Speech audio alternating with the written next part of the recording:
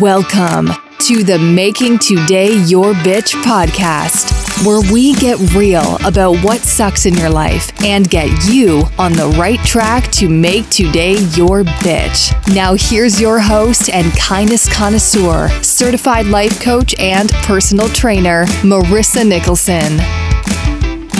Hey guys, welcome to episode 7. So last episode, we talked about treating other women like queens and speaking the beauty you saw. More importantly, showing those little women in your life that they are royalty by watching you treat yourself better. I hope that you are doing this, ladies. We have so much work to do here, and together I truly believe that we can change that crap.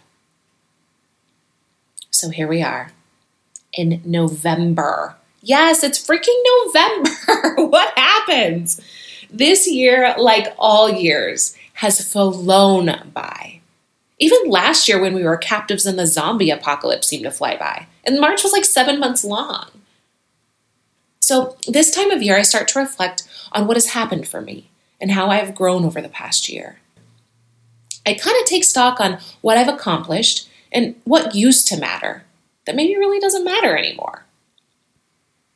So I've been thinking lately, kind of reflecting back over this last year. And this one has been a big one in the growth department for me. As I have said before, my ex and I split about a year ago.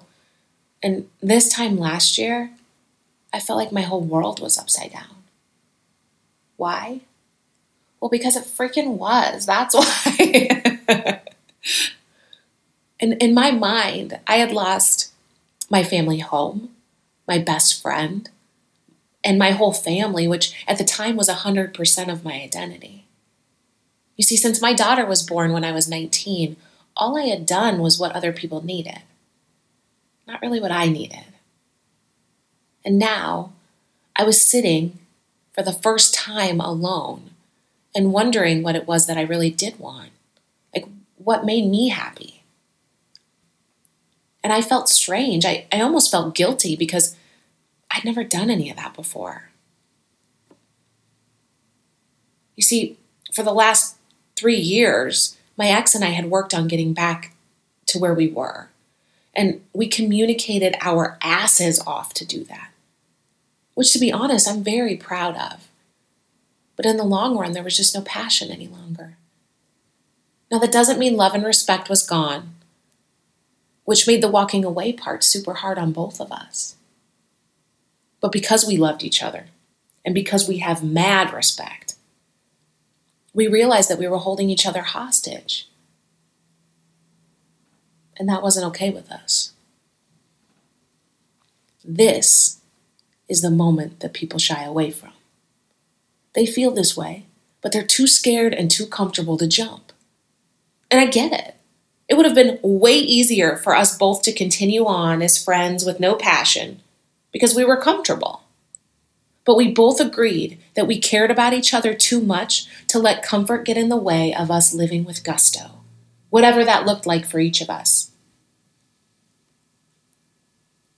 This was a jump I had to close my eyes for. Kind of like falling out of a plane. Like you're hoping you don't splat on the ground, but you're not really sure of your fate. You just go on blind faith. And that's what I did. And it's a good thing my faith is warrior status because mama was tested, you all. You see, I didn't know what I wanted, and I didn't leave my ex in search of a better person. I left in search of me, of my passion. Now, many people look at divorce or separation as a failure. I see it differently.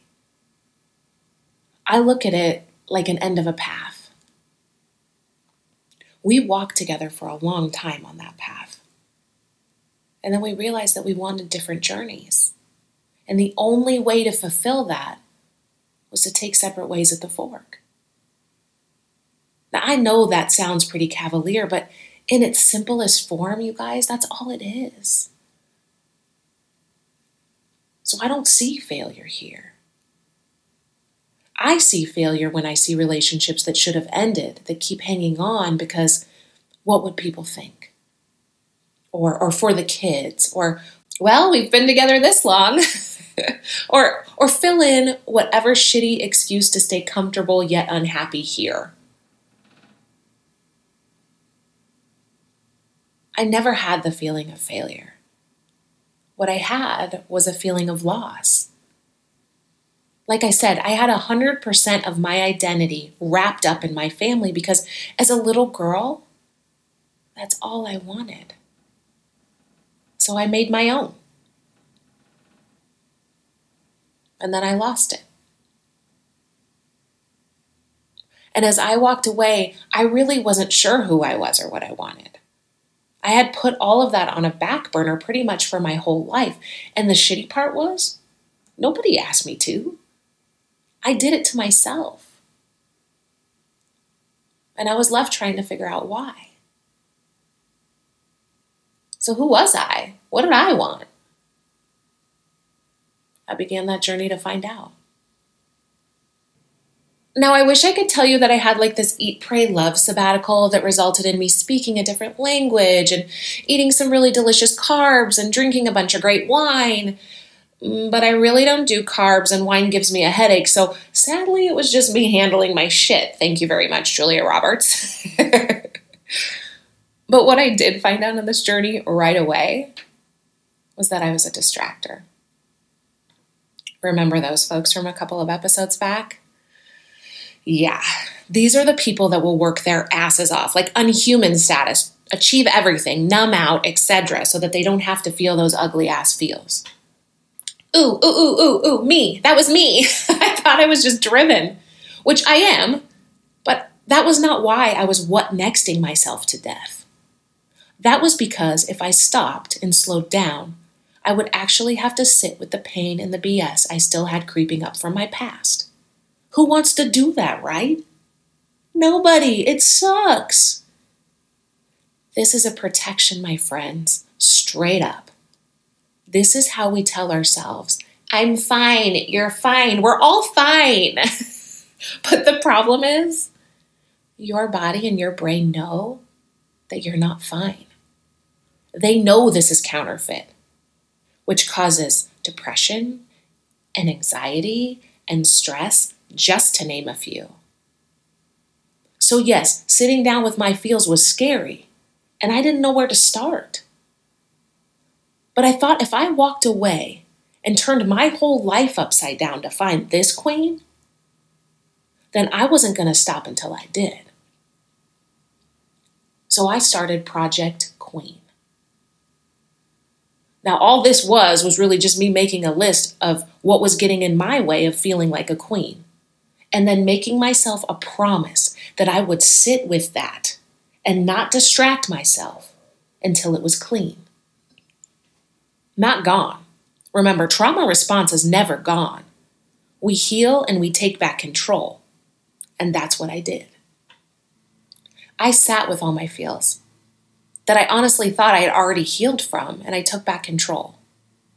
And I did this by really looking at how they made me react in situations. As soon as I felt vulnerable enough to be hurt by someone, I would shut down, build a wall, and bounce. I learned that one super young. It's my biggest survival technique. You see, you can't be hurt if you never open up. No one can rip your heart out if they can't get past your armor. But what you also don't get is love. Like real ass, unguarded love and bliss. Because you're always waiting for the other shoe to drop. Was that reaction serving me any longer? Think about that. Your self-doubt, body shame, negative self-talk, I'm not good enough, worthy enough, all that crap. Is that serving you as a grown-ass adult? Here's where you say no. Here's where you say no, Riz. That is not serving me any longer. Yeah, my crap wasn't serving me either. I mean, some of it did a little bit. It did when I was little. It protected me. And that's why I survived. And I'm a grown-ass woman. It was time for me to thank it for helping me and move on. You see, I used to hate that part of me. It was weak, and it was the part that allowed people to hurt me. The reality was, once I sat with that girl, I realized she wasn't weak. She was vulnerable.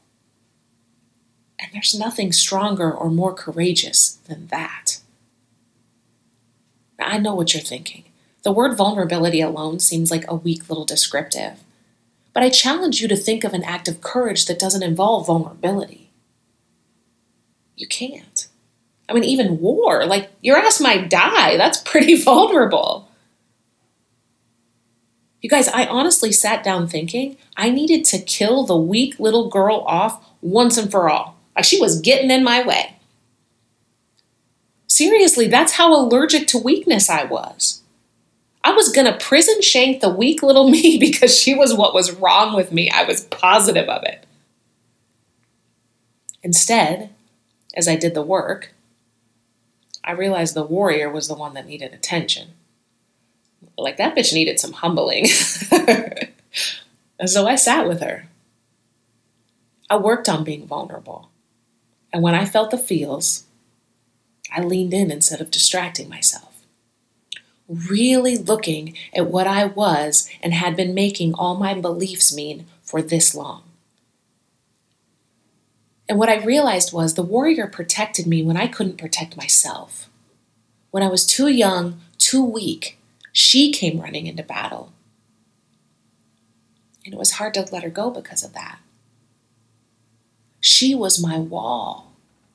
She was my armor. But I knew that no matter what, if I wanted to be who I truly was authentically and meet my unicorn human someday, I had to humble her. Now, she was never going to be gone forever. She's a badass. But I needed to control her and not let my trauma from my past trigger her into fighting my battles or having me run away so I didn't have to deal with the crap. Not easy, my friends. But worth the work? Absolutely.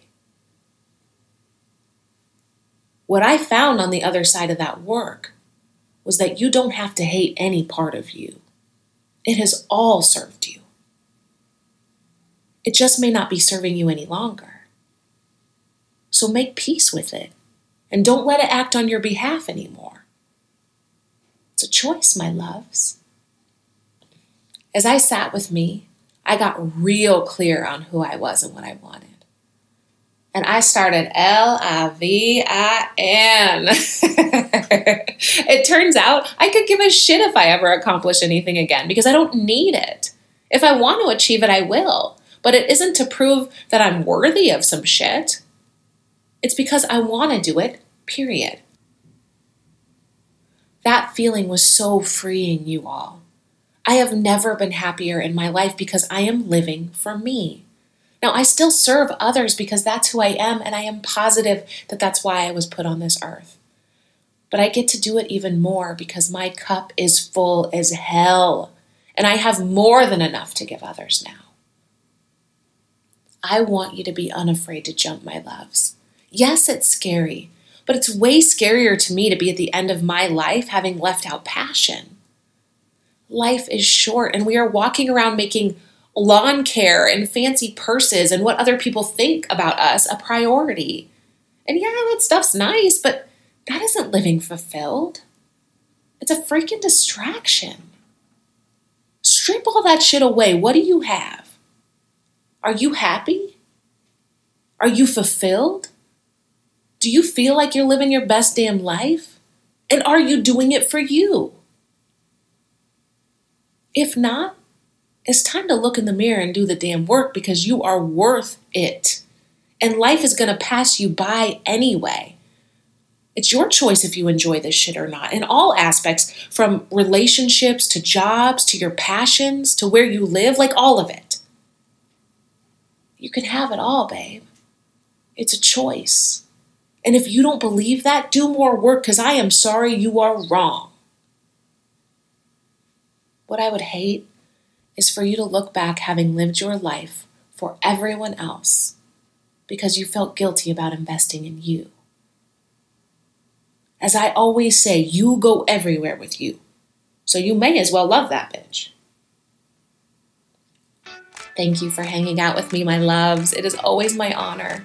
Go do the work and start fulfilling you and what you want. Start LIVIN. Go make today your bitch. If you like what you heard on the show today and want more information, have questions you'd like me to cover on the show, or just want to cyber stalk me, head on over to MakeTodayYourBitch.com.